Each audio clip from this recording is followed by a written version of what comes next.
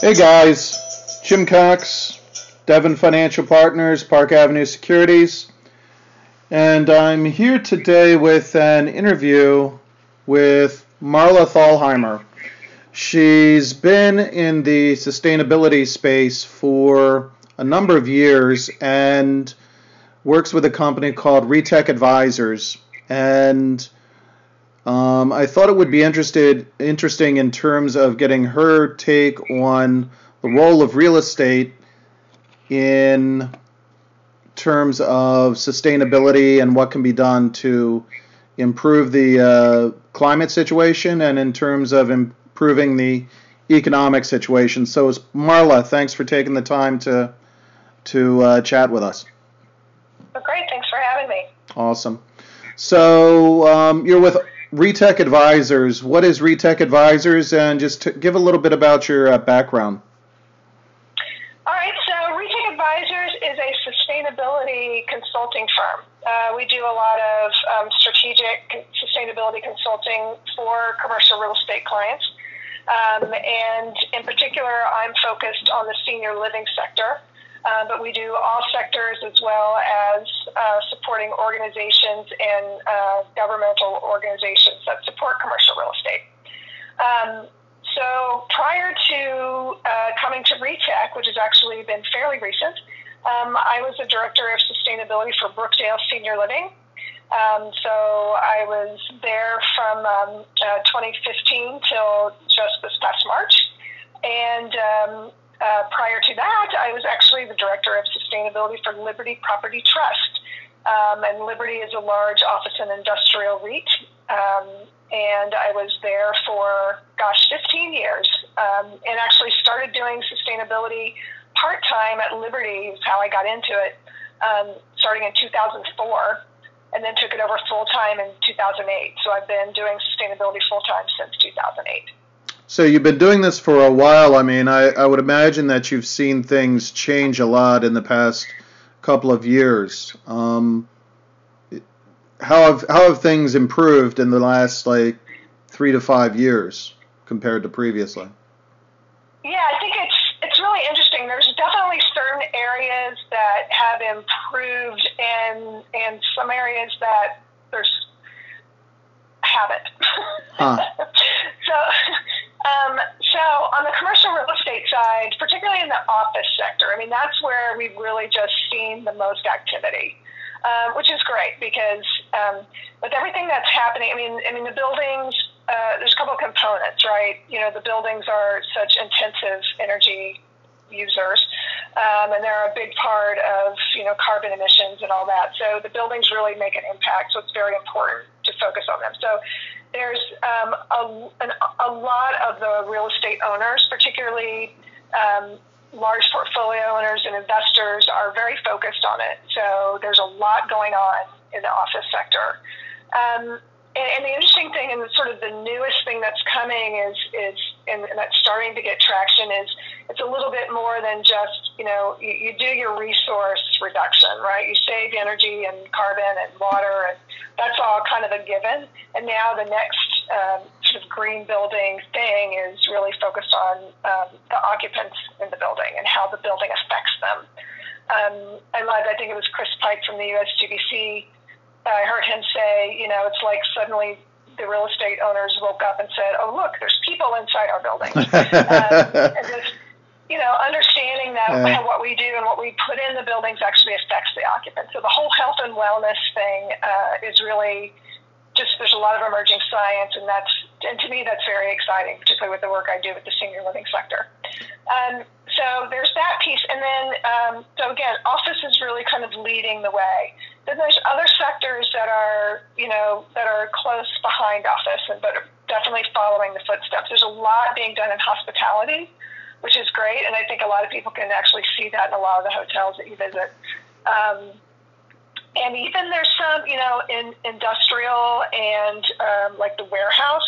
So you've got your large players like your Amazons and, just a lot of your large companies, even like Coca-Cola, and, they are really implementing programs and trying to make sure that as part of their programs that they have their buildings be sustainable. So there's a lot going on.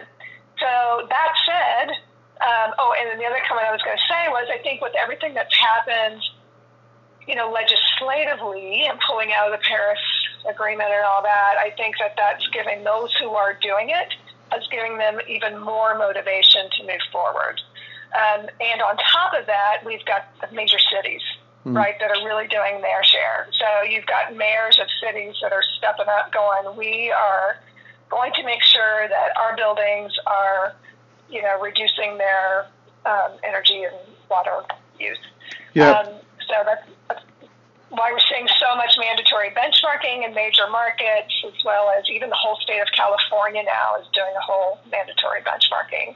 Yeah, I think, legislation. Wasn't there a movement a number of years ago to try to have the federal government basically use green buildings in order to drive the growth of redevelopment into that direction?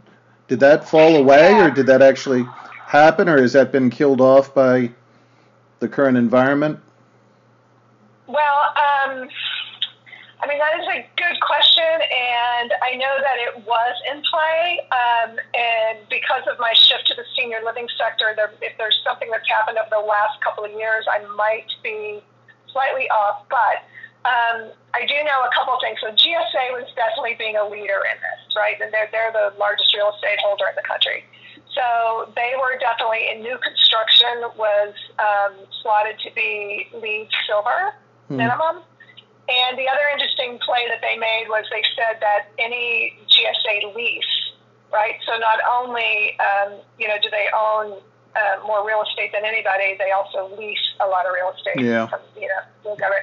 So they were saying any new GSA lease had to be in an Energy Star building. So again, those are big drivers for the market. Yeah, exactly. GSA makes a big play like that. It definitely, and when GSA says we're not going to lease from you unless it's an Energy Star space, that building owners who weren't paying attention before are suddenly paying attention. Exactly. Yeah, that was a big play. So you mentioned that there are certain sectors that have lagged in terms of pursuing sustainability in terms of real estate. Like, what are some of the sectors that are the laggards, and why is that? Well, so the one, now I'm going to contradict myself a little bit here. When I talk about like the warehouses and the big manufacturing, a lot of the progress there has been in owner-occupied buildings.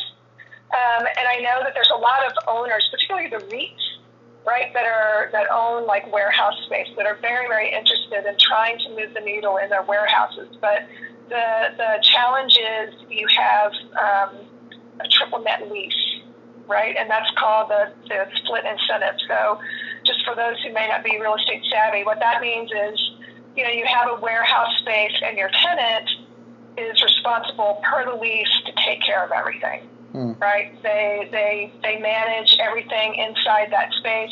You just provide them the square footage, and they take care of everything else. So what you have then is you have a tenant that says, I don't want to make improvements to this building because I don't own the building. Yeah. My lease is up in 5 years, and it doesn't benefit me to replace the HVAC with a more efficient one. And then you've got the owner that says, it doesn't do me any good to replace the HVAC with a more efficient one because I don't get the benefit of the savings.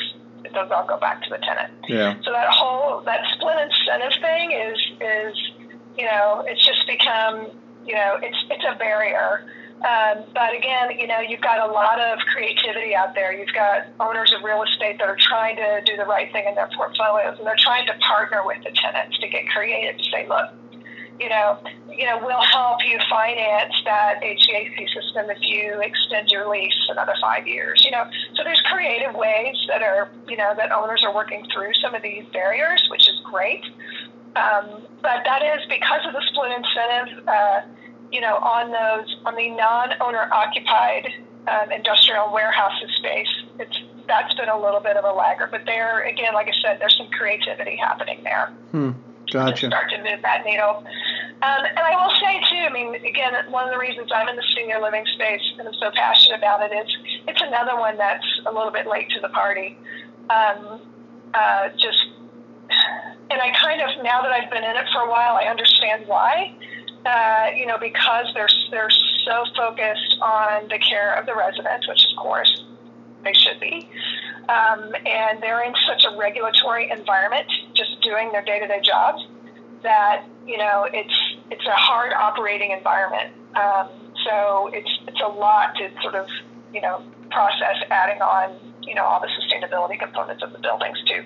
But there's definitely, there's people out there doing it, and there's just a lot more opportunity. And I think particularly as we talk about in the senior living sector, and we talk about that, as I mentioned earlier, the health and wellness component. I mean, there is no better sector to talk about health and wellness in your building, than senior living. So that's one of the reasons why I'm kind of, passionate in this space and trying to do just that in the senior living space. How do you, when you look at like a hypothetical client or building owner or company that you've worked with or you're working with, where does most of the resistance come from? Is it from the ownership of the building, from corporate, from the people who manage a building? In terms of looking at sustainability, like. Yeah, I mean, it depends. Again, let's talk about, sticking with the senior living space here for a minute. There's owners of the real estate, again, REITs, real estate investment trust, who are very sustainable, and they're working very hard to improve their portfolios. And many that own, there's many that have senior living space, and they're working very hard to try to engage with their operators. So again, if you're a REIT and you own the assets for senior living, you don't operate them. You have an operator that you've partnered with, or a joint venture partner that you've partnered with, and they're doing the operations. So there's a whole, I think the barriers there are really just, they're similar to what they are, again, in what I was describing a few minutes ago in warehouse, right? There's a split incentive, because the operators typically, if there's any savings to be had, they're going to be the ones that benefit from it. But again, I know that the owners, they want their operators to do well, right? They want to be a good partner, and if they can help their operator do well, they want to do that. But there's just challenges as far as, if they want to roll something out and say, hey, operators, we want you to replace all your lights and put in LEDs.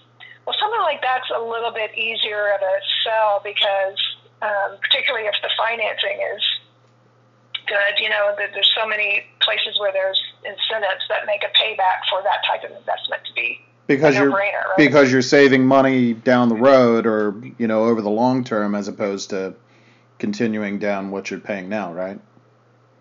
Yeah, there's that, but there's incentives from the utilities that, so this, on an LED retrofit, it's kind of a no-brainer. So something like that, even the most, I couldn't care less about the environment person, if they've got any business sense at all, they're going to be like, hey, wait a minute, it's going to save me, it's a good investment, because it has a very good payback. And in a senior care setting, I mean, the residents love it because they get really nice, good quality light. So they love that. So that's two wins. And then they get the ongoing savings, which is, a lot of times can be fairly significant. So things like that are pretty easy, to sell. And they're pretty easy to say, hey, let's do this. Or is there a way we can partner, and how can we make, something like that? Because that makes sense. Some of the other things are a little harder, just kind of doing something because it's good for the environment.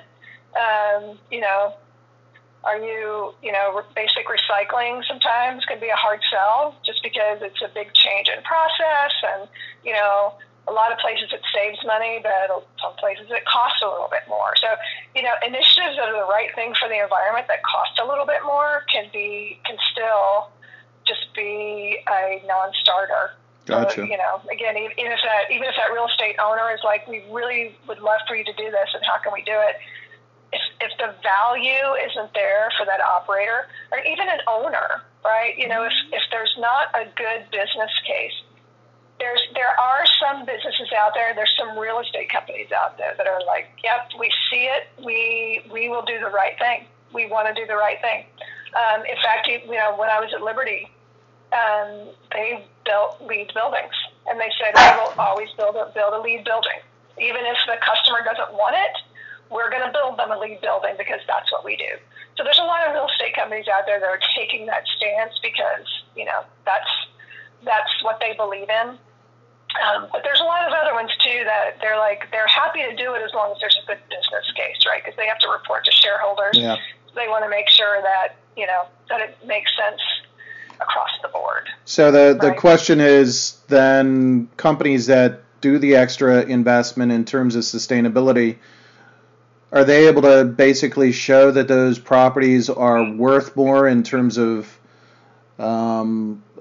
fair market value or in terms of cash flow compared to a property that's not retrofitted in terms of being more sustainable? Well, that's the $1 million question. Literally. And there's been a lot of data, and it took a while because initially, it's like initially there was some data coming out that said, LEED buildings had better occupant satisfaction and higher occupancy. But then it was like people started poking holes in that because it was like, well, of course, it's a new building. It's a new building in a major market. So of course it's going to do better. And so anyway, so it's taken a little bit of time, but there's really been some compelling research for sure that really states that, there's a lot of value in increased occupancy, increased rental rates, particularly in, major markets, right? And I think, the other thing too is something like a LEED building. LEED is the easiest because it's it has a mark on it that it's been verified that it is, all of the things that it promises to be. Particularly in major markets, LEED has become synonymous with quality, right? So, like, if you've got is there such thing as a Class A building in a major market that's not LEED? Probably, but, over time that might sort of not be the case. It's like, if it's going to be a Class A quality building, then people are going to want to make the assumption that it's LEED. Yeah. And the market, I think, is driving it that way. So it's not quite like that in secondary markets, but, in your major cities, it's really kind of starting to be expected. Gotcha. One of the things that's happened in the past couple of years is the drop in prices for solar panel. Yeah. Do you see a lot of installations in terms of large buildings because of that decrease in price, or because that's actually something that tends to be opposed by the utilities, that expansion of solar capacity in terms of some of their lobbying? Yeah, and there's particularly, that can be regional too. Like there's some states, like the state of Florida, the Sunshine State. Why aren't they the solar state? It makes no sense, right? Yeah. But their utilities and the government are just fighting it. So there is no solar happening in Florida because there's just no business case for it even. There is a little bit happening, and God bless the people down there still trying to make it come through. And I think they're doing some on homes finally. But anyway, so there, depending on sort of location in the state, you still have like California, New Jersey, are the biggest, and Massachusetts. And so where the states are incentivizing on top of the pricing going down, you're definitely seeing a lot more solar start to go up, which is great. And the other things, in addition to the price going down, the new battery storage technology to go along with solar is huge, because now people are able to look at solar as a model for resilient power. So again, that's another sort of next thing that, real estate is really grappling with, is resiliency. Yeah, I mean, Sandy was a case in point where, a lot of New Jersey was offline for weeks, where they didn't, large companies didn't, and large corporations did not have electricity at their production facilities or headquarters. So I think that was actually the wake-up call for that piece of it. Yeah, for sure. I mean, and that's devastating to those businesses, right? Yeah. So figuring out how you can have redundant power and not just a diesel generator backup. How can you really, so I do think that the battery storage combination with solar is helping. So is solar like all of a sudden now everybody's doing it because the price has gone down? No. But you're definitely, it's definitely getting better, and we're definitely seeing more and more, particularly for those, again, those people that are the early adopters that have been doing it for a while, that they've done all the low-hanging fruit, all of their, their buildings are optimized, and so getting a renewable technology on top of it is kind of the next step for them. Gotcha. But yeah, but that's also a thing, trying to figure out how to have, particularly in certain areas, right, that might be more storm, have more storm risk, or looking at, how do they have redundant power? And, so again, do you look at, how can you incorporate efficiency into that, right? Again, not bringing in a diesel generator that's going to, triple your carbon emissions, but how do you actually replace your power, combined heat and power, microgrids? What are the options to where you have efficient power that reduces your carbon emissions significantly, reduces your energy cost significantly, and provides backup for you? That's kind of like the holy grail of, finding an energy solution at the moment. Yeah. So you mentioned storm risk. I'm curious if in the work that you do, if it ever comes up, looking at the risks associated with coastal properties and sea level rise, and dealing with those issues in terms of, like you said, resiliency. Is that part of a sustainability conversation, or no? It is, yeah, and it doesn't have to be. I mean, it also stands on its own, but it is definitely becoming part of the sustainability conversation. And I think that, again, major cities are leading the way on this. Like the city of Boston, I mean, they've done a lot of work for obvious reasons. And I know they've even done some work in Philadelphia. So, I mean, there's a lot of major cities that are really trying to, again, they have to, right? They have to have these conversations of resiliency. While I think that the real estate industry in general is still trying to figure out what it means, and, what they need to be doing and what the risks are specifically, so there's just a lot of unknowns, but yet there's a lot of, based on the major storms, like you said, like Sandy and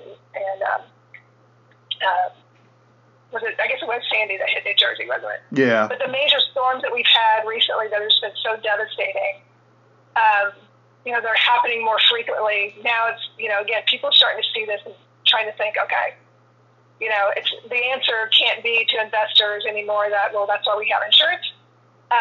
It has to be, this is what our plan is, and this is how we're looking at it differently. But yet I think there's still a big education on it in general, right? There's a big learning curve because we're all trying to figure it out. Well, I think it's even a matter of expanding the geographical definition of it, because I mean, you look at what happened in Houston. I mean, I wouldn't think of that as a flood-prone area, but 3 days of rain, and Most of the city was underwater, or a good part of it was, and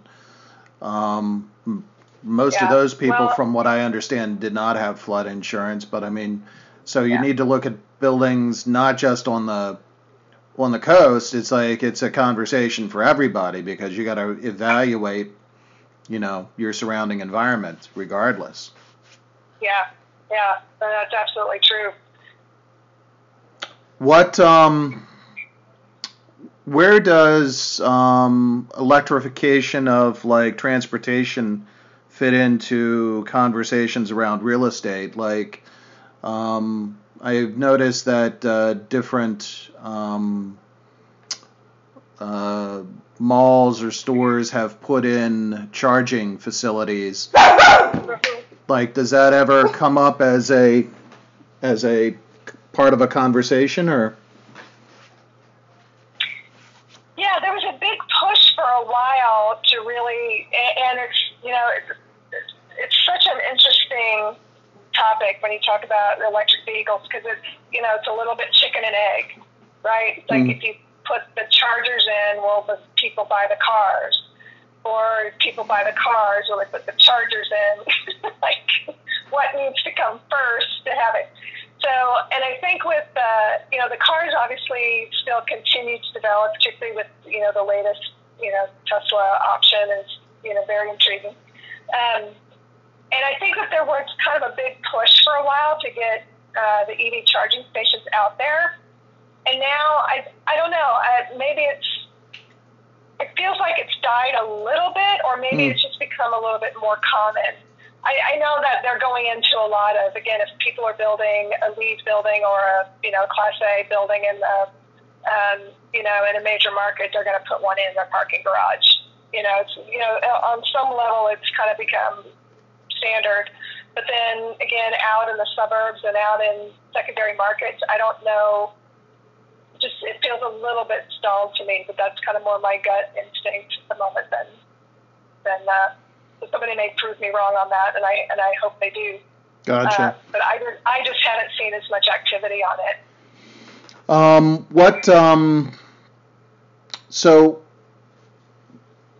when you're talking to somebody about the work that you do, like, why should somebody reach out to you? Like, what's the proactive reason for somebody to reach out to RETEC advisors to want to do something?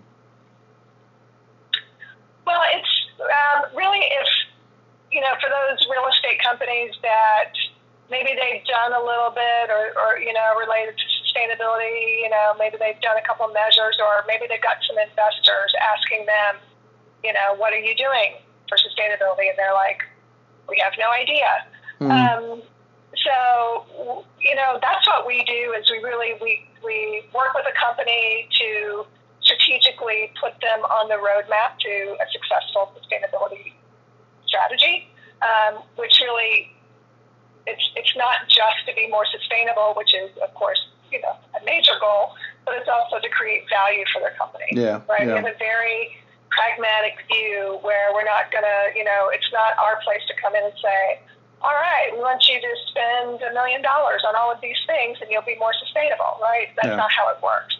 We really take the time to learn the company and really sort of understand what are the best measures that fit into that company culture that will create value, oftentimes savings, and will really, and at the same time, be able to have the outcomes be a great story, right? A great story that can go back to their investors, and we help tell the story too. We started here, and now we're here because of these things that were implemented, and this is now part of our ongoing policy, and and because of that, then we have this great outcome. Right? Yeah. So we kind of do it from start to finish. So here's your strategy, and then here's your story about how successful you were. But it's really based on value through sustainability. Yeah.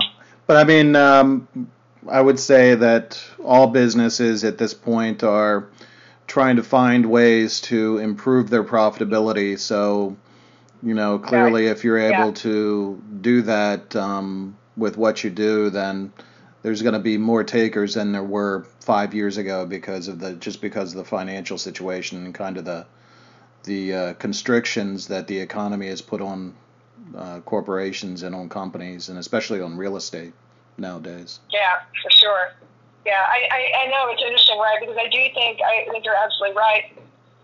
There's absolutely focus on cost cutting, but yet there's also, there's stakeholders driving the sustainability. There's more and more investors, which is always a good thing, but asking. And sometimes, from the investor side on real estate, I find it very interesting. It seems like the investors they're more concerned that you're just doing something, that you're thinking about it as a company. And that shows them that you are on the way to better profitability, right, and a good quality for your business. Versus they're more concerned about that versus did you save 10% energy? Mm-hmm. Like that's not important to them. What's important to them is, are you focused on it? Because if you're focused on it, then that's where you should be. You're in the right lane, right? Mm-hmm. So I think between that pressure and you're absolutely right, the pressure to reduce cost, I think that is those players who again, those who are way advanced, we're leading the pack. They're the leaders, but there's still a lot of people kind of in that middle zone. We're like, we've done some things, we're not sure what to do from here. Or those other companies that just really haven't started yet, and they're getting some external pressures to do something. Gotcha.